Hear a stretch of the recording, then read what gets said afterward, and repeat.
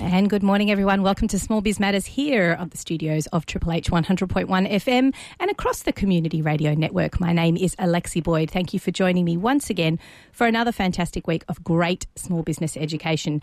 And I'm absolutely enthralled about today's show because I've got a bit of a small business royalty on the show. She is very well known in the regional and rural areas all across Australia for being an absolute champion of small business. Welcome to the program, Jo Palmer. Good morning, Alexi. Thanks for having me. It's an absolute pleasure. Now, you are out and about today. You're heading up one of the conferences, many conferences that you go to and speak at. Tell me a little bit about the conference that you're at today. Well, I'm actually in Sydney today for the Future Work Summit. So I'm on a panel and also in their interactive stage area doing a bit of a spruik about all things remote work, which is very exciting. Exactly, and that's what we're going to be talking about today because you are, I guess, the expert. You've got yourself named as the so-called poster child of the NBN, thanks to the rollout of the NBN. I guess it is making it easier. So I'll do a bit of an intro. Basically, to explain to people, a remote worker is someone who obviously works in Australia remotely, elsewhere apart from the cities. But they can, of course, be living in the cities. It's just about someone who doesn't work in your workplace. And today's show is all about helping small business to understand how you can tap into the wealth of talent right here in Australia. The NBN, of course, has rolled out more and more remote communities. And with this brings a great opportunity for talented, highly skilled workforce to tap into the so-called shortage of the Australian small business community. And the matchmaker in all of this, of course, is Jo Palmer. For those of you who don't know, she's the founder of Pointer Remote Roles and is a rural powerhouse who's passionate about promoting remote working in a relationship between city and bush through onshoring. And that's a word she's going to explain to us later. So welcome again to the program. Oh, thank you. Now, of course, first I need to congratulate you for being awarded the Australian National Rural Woman of the Year, which is a title so well deserved. Can you tell us about your experience in your career leading up to this and why you've become so passionate about supporting the bush and remote working? Well, I feel with an introduction like that, I should have a spectacular story behind it. I think, I'm a good majority of small business owners and have sort of fallen into each step of my career to an extent. I actually trained as a primary teacher and taught on and off in Australia and in the UK and North America for about 10 years before coming back to Australia with my husband, and I started my first business, which was a comprehensive learning centre. So we did tutoring and school holiday programs and things, and we were operating across 3 towns in the southern Riverina in New South Wales at my peak, and I had about 30 teachers working for me across 3 towns doing the programs and tutoring that we were running. And so that was my first experience with small business and managing staff in different locations. And I then fell into my next pathway when a girl that I'd gone to school with got in touch saying that they had a position going for their Sydney-based corporation, that they needed someone to work remotely for them a couple of days a week for about 8 months of the year, managing the sponsorship for their event each year. And they didn't need someone physically in the office. They just needed someone with an ABN that could contract to them. And my friend was like, oh, well, Jo's got an ABN. She's got her own business. She might be interested in this job. And so I'd had my first baby by this stage and had sort of pared back a bit on the tutoring business. I'd closed down 2 of the sites and had sold the third one. And so I started this job that I would go and have coffee and things with my girlfriends, and then I would trot home and do my job from the kitchen table in my activewear, which was the envy of all of my friends. But it then moved into starting a business that I co-founded with a girlfriend of mine in Wagga. And so we found that it wasn't just the organisation that I was working for that found having someone manage the sponsorship for their event a bonus for them to do. So we started a company called Agri Alliance, and we did sponsorship and event management for events in the ag space pretty much all over Australia. And Sally, my business partner, has since bought me out of that business. But because we were running that company completely remotely, Sally from her farm north of Wagga and mine from my farm south of Wagga, and all of our customers and clients were all over Australia, and we sort of realised that running a remote company was actually a really effective way to run things, and it was a really fabulous way to do things when you're physically isolated. And I realised that this was actually not a really easy thing for people to find a job that they could do from anywhere. So segue into business number 3, which we've been going for 2.5 years now. So Pointer is a job matching platform that businesses all over Australia, so regional, rural, remote and metro, they can advertise a position to our candidate pool if it doesn't matter where the person filling the role lives. So they could live on the Northern Beaches in Sydney, or they could live on a farm in central Queensland. So if you've got access to good internet service and your phone service is good, then I think that you should have the right to access a job from wherever you live in Australia. So with all of those experiences and having lived yourself in various, remote, not necessarily remote, but I guess more regional communities, does that expose you to the community out there and what they really need? I mean, what is it like to work in a really remote situation? How does that affect people's, I don't want to say mental health, but how does it affect people's ability to connect with one another? Do you think that's problematic, the remoteness of these locations for some?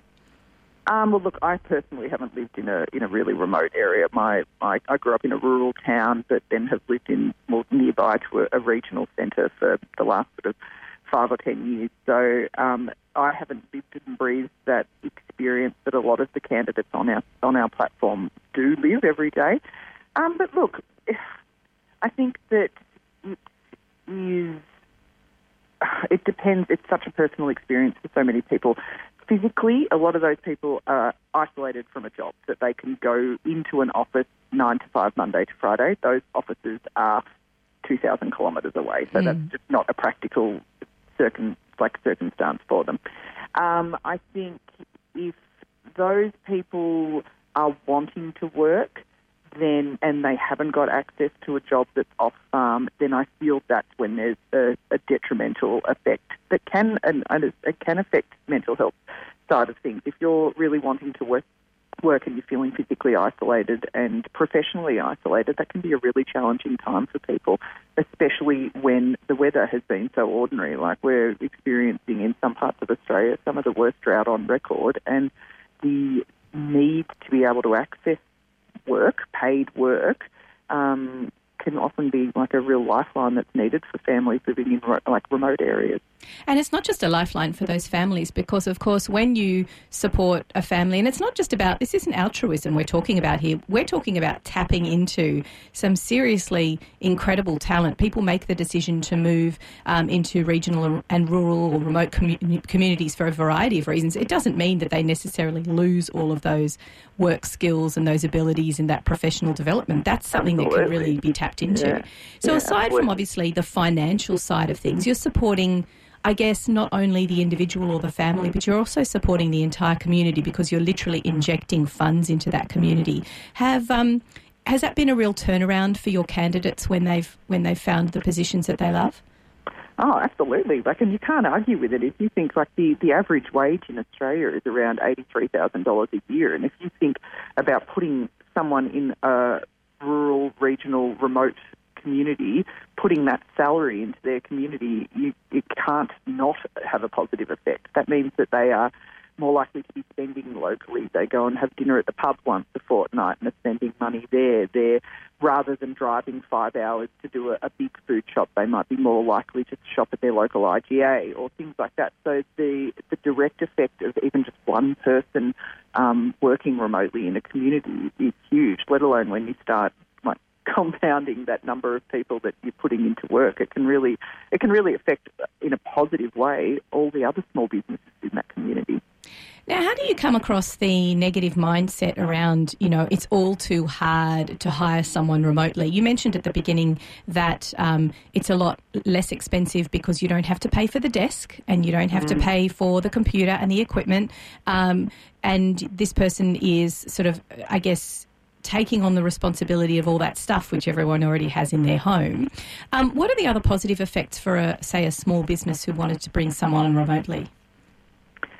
Well, my go-to when people ask this is I think that, one, like you said, all of those financial benefits of not having to rent more office space or have someone physically in your office. But if you're hiring a professional candidate to fill a role that is the best person for that job, their skills, their experience, their training, all of those things, and you have that person and they're working remotely from your office, the bonuses that you get from that come from the fact that this ability to have more of a work-life balance because they're working flexibly. They're not sitting in traffic in a commute time that is making them want to pull their hair out. So you're finding things that you've got a lower staff turnover rate because the career and the job are actually becoming part of life rather than this thing that's being forced that then ends up quite often being the breaking point of why people resign. Hiring people is expensive. Training people is expensive on time and money of having to start again all the time. So if you've got people that are loving work because it works with life, then they're less likely to leave. So that's a huge bonus of having someone working remotely. Another thing that I really like to advocate for is that, especially for metro-based businesses, is that a third of Australia lives in regional Australia, and if you're hiring someone remotely who happens to live in the regions, you're getting geographic diversity into your business, that you're getting to know how a third of your potential, a national company, a third of your potential customers, you're getting an actual insight into how they think, how they shop, how they act, all of these things that you actually then have got that insight in business. They're employed in there. And that goes the same for not just geographic diversity, but all forms of diversity. So your age diversity, gender, race, ethnicity, all of these things that remote work doesn't discriminate around, that you can have this incredible diversity injected into your business, as well as having all the financial benefits that go with that. Exactly, and I really like what you were saying there about the fact that if you expose yourself or bring on to your team someone who lives that life, like you said, a third of the people within Australia are living in regional remote communities. That's a third of your potential customer base that you don't know very much about because you don't live in that community, you don't understand what they do during work time or after hours, how they shop, what their habits are, and that's a great way of tapping into and understanding better how those people live. And like you said, a third of people in Australia, that's a big chunk of potential customers. Absolutely, especially for businesses that are in e-commerce, just knowing things like I said, I only live half an hour south of a city, an inland city that has nearly 70,000 people, but I only get mail 3 times a week. So if I'm purchasing online, my mail is delivered on Monday, Wednesdays and Fridays. So even for businesses to be able to promise delivery times and bits and pieces like that, if you don't actually know that that's how things work in the bush, then that can be a real issue with your customer service with, again, like we said, a third of your potential customers. And with that online shopping habits as well, the discussion around I guess we can all envisage how people shop in the city because we understand that lifestyle. But how and when, what time of day, what are they working around? Because they're certainly not just working around the school run and traffic. They're working around some pretty complex issues. So I think it's interesting for people to know, I guess, how they shop. Yeah, absolutely. Tell me about, I imagine you probably get a lot of pushback with, I can't even get decent NBN in my area. How does it work for people who live remotely? What's the general solution to that question? Solution? I don't know. We are very aware of that being a challenge and that being almost an excuse that businesses use to sort of push back on this concept. Candidates, when they register onto our platform, do an onboarding call. They talk to one of our humans that are on our end of things, and so we're actually screening candidates when they register with us. So they, in order to be accepted onto the platform and to be able to receive jobs and be put forward for jobs with Pointer, they've had their phone service checked. they have to ensure that they've got a standard of internet connection that can withstand video calls and being able to set this up so that we're not setting people up for failure. It's I can remember in relatively early days, I did an onboarding call with a woman that said, "Oh, hi, yep." I said, "I'm ringing for the call. Yep, just give me a second." And I heard her sort of shuffle out, and I said, "Oh, what's happening?" She said, "Oh, look, we've only got service just on one corner of our veranda, so I've pretty much just got to hang off the side of the house to get your call." And I said, "Oh, look, I'm going to stop you right here because we can't go any further if that's literally because you setting your desk up on the corner of the deck's not really going to work when you're doing a job." So it still really is a challenge for some people, and it's something that is really difficult for us when we have to say, "Look, this isn't going to work for you." But that can happen in Mossman. I mean, absolutely. There's still some pretty significant black spots in Sydney where people are dangling off verandas anywhere, even in metropolitan Sydney.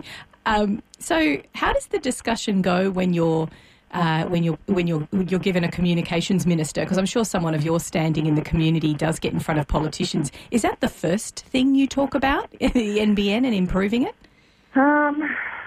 No, because I feel they get like that's something that people are banging on to them about all the time. I try and whenever I get the ear of a politician, I'm trying more for the angle of, I suppose, advocacy and trying to get them to think outside the box of how they can be encouraging businesses to be tapping into this candidate pool. Because I think it's not just like we spoke about those individual communities where people are bringing one salary in. If government can be encouraging, especially those businesses to be accessing this candidate pool and putting these professionals who are skilled and experienced, like us as a society have already said, gosh, I can't even imagine how much money on university fees and all these sorts of things, educating and giving these people experience in the workplace that are sitting idle. Like it makes really, really good sense, economic sense, to be putting as much of the workforce that's willing and able to work into it. So that's more about where I sort of hear about politicians around that angle. So if you had a wish list, would it include basically a requirement of all government agencies to have a certain proportion of remote workers? Oh, absolutely. A third of their people they're representing live in regional Australia. Why shouldn't a third of their staff be made up of it? I bet you that'd get the NBN up and running pretty quick if it was starting to cause them frustrations as well. I'd say so. I think we just found a solution to everyone's problems. So we've talked about the advantage to the community, obviously, and the advantage to the small business owner in and around, having flexibility of workers. I love that expression. You've got that geodiversity and understanding how a third of Australians operate in their everyday lives to be better customers. Talk to me about how does the process work if you wanted to use a company like Pointer to sort of engage with someone in a remote community, because we don't have access to them. We don't. It's not like we can pick up the phone and go, "Hey mate, you live in Wagga. Do you know someone who can do this?" I mean, it's a bit more complex than that. So what's the actual practical process?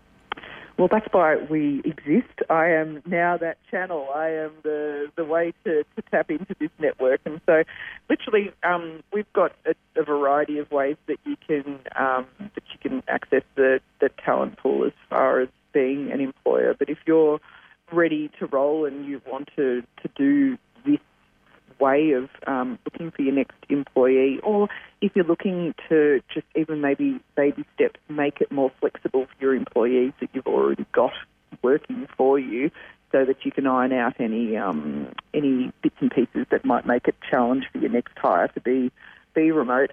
But literally you can head to our website, which is pointerremoteroles.com.au, and you can have a look at what sort of pricing structure works for you. But in theory, your job description goes out to our vetted candidate pool. And I would have to add in there that actually our candidates pay to be on the platform as well. They pay a once-off a sign-on fee. Is that pretty typical of organisations such as yourself? Do you? Not at all. No, not at all. And we we sort of get some raised eyebrows about that aspect of the business. But what we've found is that businesses, once they sort of realise that, oh, hang on, these candidates have paid to be on here, they are seeing that we have a really motivated, job seeker candidate pool. But I would say that's the same for anyone who's looking for work in a remote location. They're all going to be pretty enthusiastic about, and serious about doing that, because I guess from a logistical perspective, the change in their lifestyle to suddenly be working 3, 4, 5 days a week compared with not is... Because I think maybe when you're surrounded by people who all work 9 to 5, that becomes part of your everyday movement, the way you live, whereas in the remote community that might be quite a big change. But again, I mean, we're sort of horses for courses. We're talking about, some people might live like you are, half an hour away from a major inland city, whereas others might be living in the middle of central Queensland. It's all different. Yeah, or living in the CBD of Melbourne. So this is the thing. So this candidate pool is not solely regional. We've got a sort of 80-20 split of our candidate pools to regional to metro. But when those businesses advertise a job with us, the job description goes out to those candidates.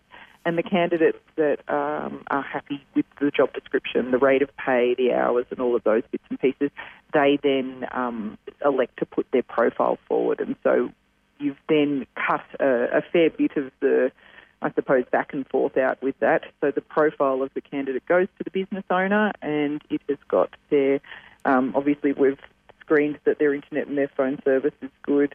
We've done 2 generic reference checks, and those are also with their profile, with their CV. And so then the business can choose to who they'd like to interview from there. So that's really what you should expect from a company that's going to help you on board. Once you've obviously made the choice about who it is that you'd like to fill that position, what's some good software that you recommend to people to use to keep the communication channels open?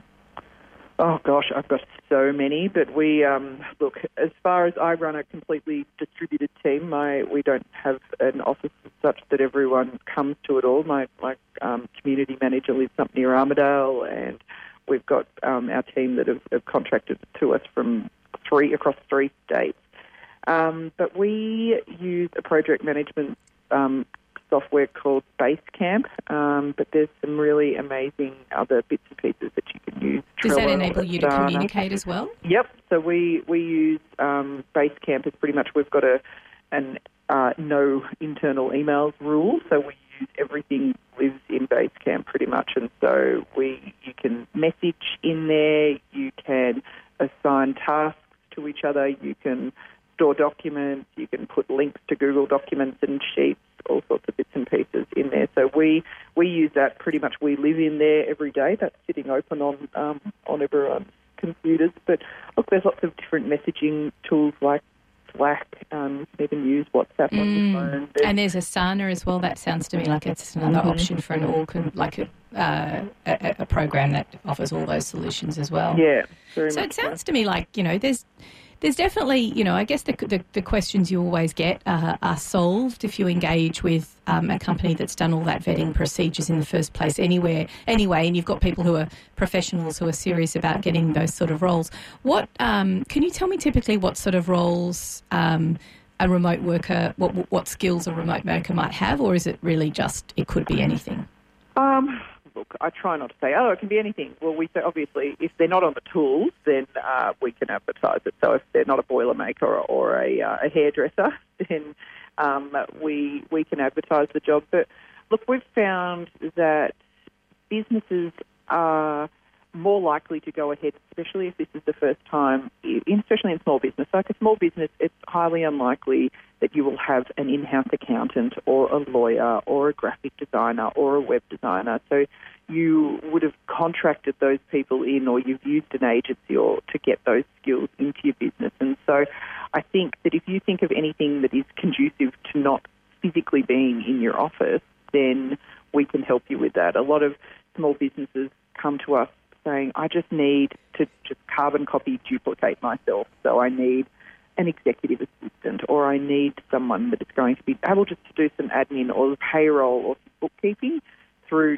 to, okay, we need like an overhaul of our website, or we need a new logo for the business. Like all of those sorts of jobs, we've got those professionals sitting ready to go on the platform. Yeah, and I think that's what, I think as long as you consider it in terms of professionals, then it gives you a good idea of, and anyone, like you said, not on the tools.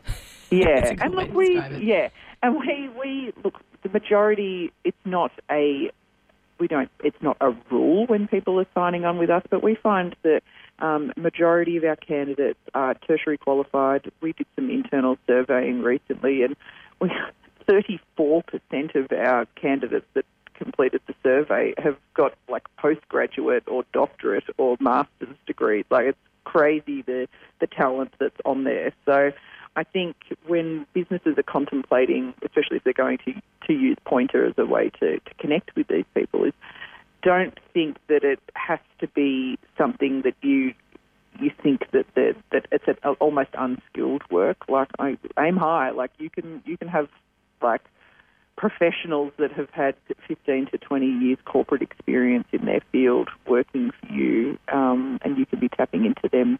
And this is the thing, you might need their skills only one day a week, where that's actually affordable for a small business, rather than feeling like, oh gosh, we have to put someone on full time in the office, and we have to be finding things for the rest of the week to fill their day because we're paying all this money to have them there.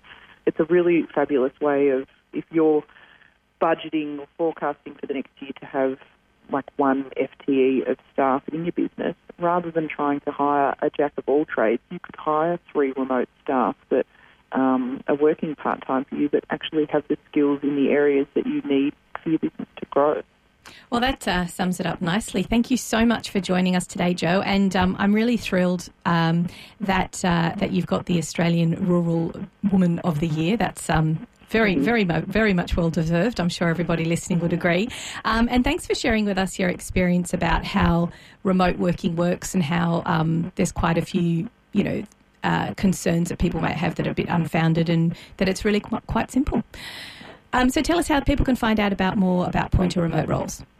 Well, like I said, you can head to our website, pointerremoteroles.com.au, or feel free to find me or us on LinkedIn, Facebook, Instagram, Twitter. We're pretty much everywhere there. But look, I always love to connect with small business owners on LinkedIn. I'm more than happy to chat and see how, even if you're not ready to take the plunge, how we can be supporting you to sort of at least get things in line before you do jump in.